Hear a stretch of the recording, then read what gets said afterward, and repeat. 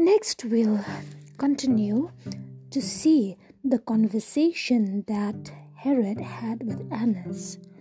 Annas was actually the chief priest of the Israelites.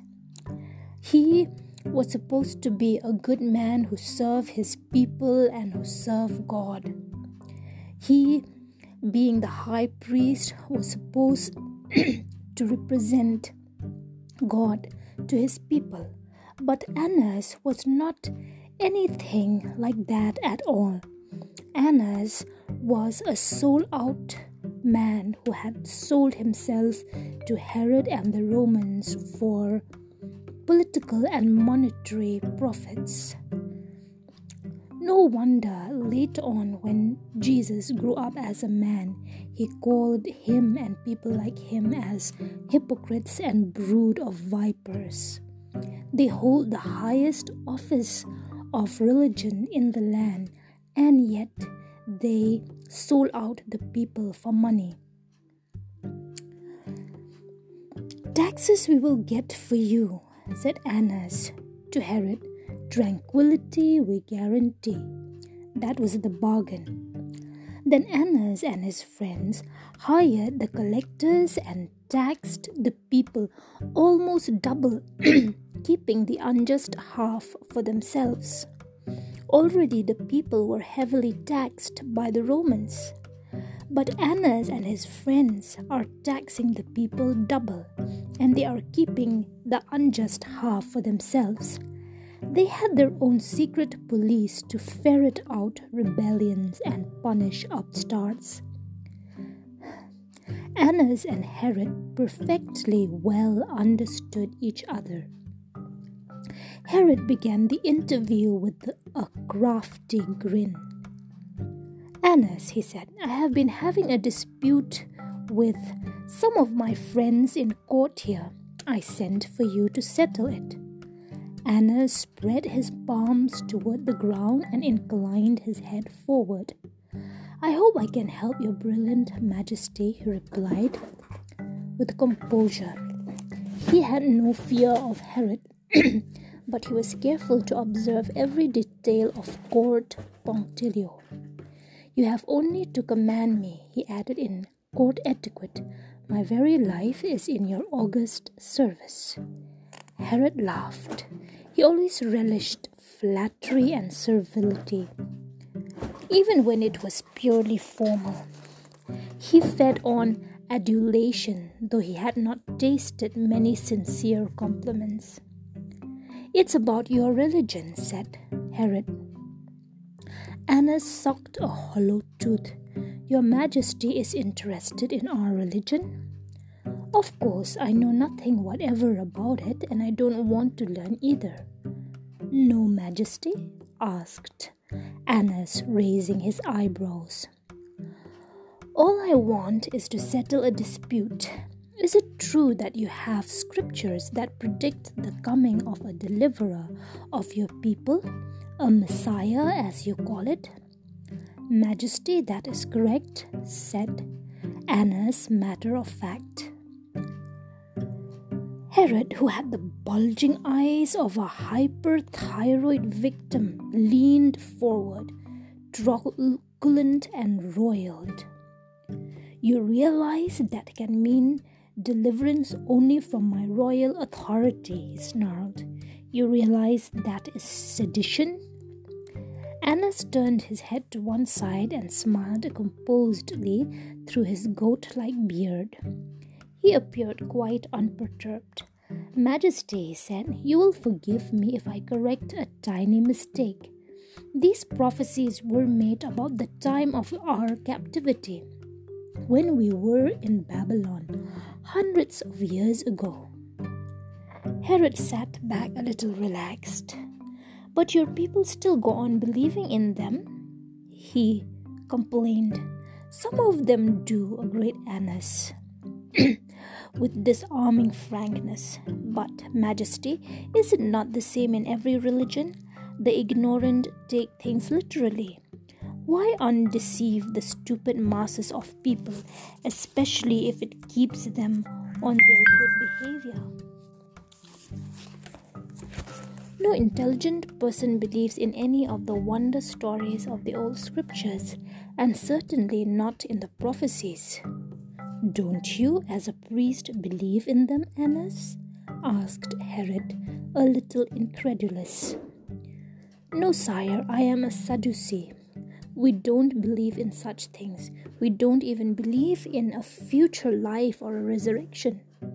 Neither do I, barked Herod irritably. We live today, we die tomorrow, and that's all there is. Anybody who believes anything more is a fool. Precisely, your majesty, agreed Annas. Annas was hoping they would not have to pursue the conversation, but apparently Herod was still not satisfied. Was there anything said in those old books of yours about where the deliverer? There was some title for him too, wasn't there? Yes, sir, the Christ. Ah, yes, that's the term I heard. Was there anything said about when or where the Christ was to be born? Annas heaved a sigh and scratched his head. His confession was thoroughly honest. Yes, there was, your majesty. I am sorry to say I have forgotten it. That should show you how important it seemed to me. Well, couldn't you have looked it up for me? At once, obeyed Annas. Then come to me at the same hour tomorrow and give me the place and date. Have I made myself clear? Perfectly, your majesty, said Annas. No sooner was Annas gone than Herod commanded that the 3 wise men be brought to the throne room. For this interview he arrayed himself in his kingliest robes, in his best clothes, to impress the sages and rulers from the land beyond the Euphrates.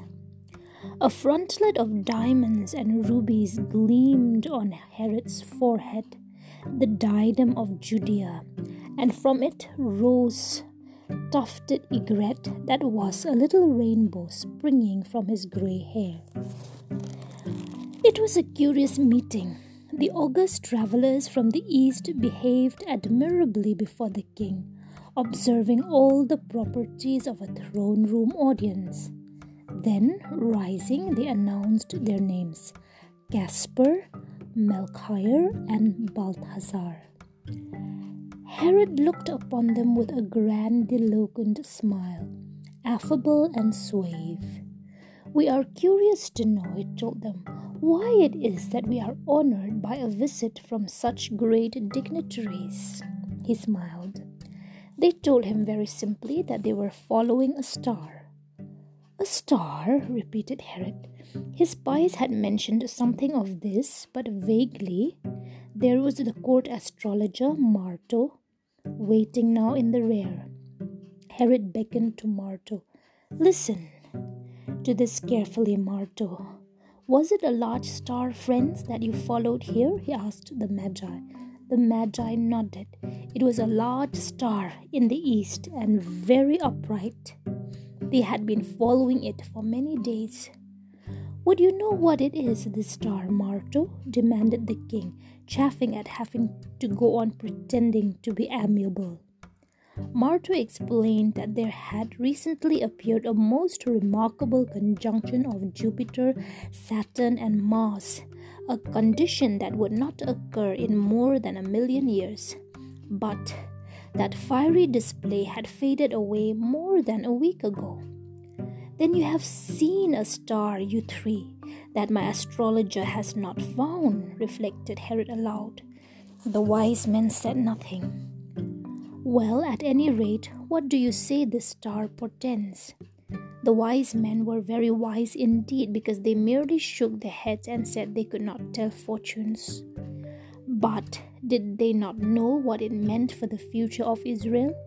No, they could not be sure of anything in the future. The star led them on. That was all.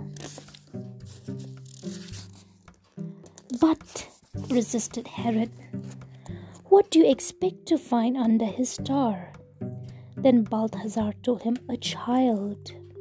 The old traveller answered, closing his eyes. A child? Herod's voice was screamy with interest. And what about this child? Melchior answered that they were not free to talk until their errand was complete. Very well then, growled Herod. Where do you expect to find him? Bethlehem. Bethlehem? Reacted Herod. Such a place. Again they shrugged. They could only follow the star. With the coming of night, they would resume their journey. Herod saw to it that it was useless to bring mere force against wisdom, and turned a cunning, smiling face upon the three. Then this is what you must do, he dissembled. Go find the child, and then come back and tell me, and I will go worship him too. Lifting a sweating hand to his brow, Herod allowed them to depart. No sooner were the doors shut behind them than he gave the signal to his spies. They were to follow the wise men and search everywhere else besides. Find the child that had been born under a magical star. But in the darkness of that night, Gaspar, Melchior, and Balthazar, with their extra-laden camel, eluded Herod's pursuers.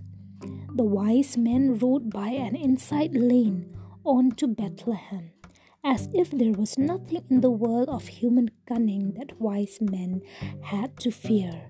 They found the town, the inn, the stable. They knelt, and their eyes were full of worshipful glory as they gazed upon Mary's baby.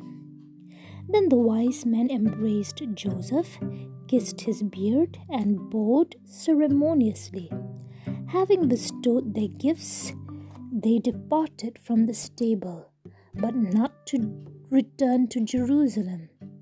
The waiting Herod was never to see them again. Having bedded down at another inn, all three magi went promptly to sleep and dreamed the same dream. Because of that dream, they rose in the middle of the night and got away on their camels, completely outwitting several searching bands from the palace. By another way they headed for their own country, and so, obedient to their own vision, they jogged out of history, never to reappear. The angel of the Lord had given a dream to all the three men that they were not to return back to Herod's palace, but to return to their own countries through another way. And they obeyed this dream from God right away. It was a night of dreams, powerful in meaning. The visit of the wise men had come at a time when Mary and Joseph felt troubled and bewildered, for this was the night of the day that they had carried the baby to the temple.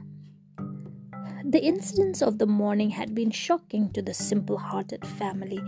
The terror of those two encounters lingered.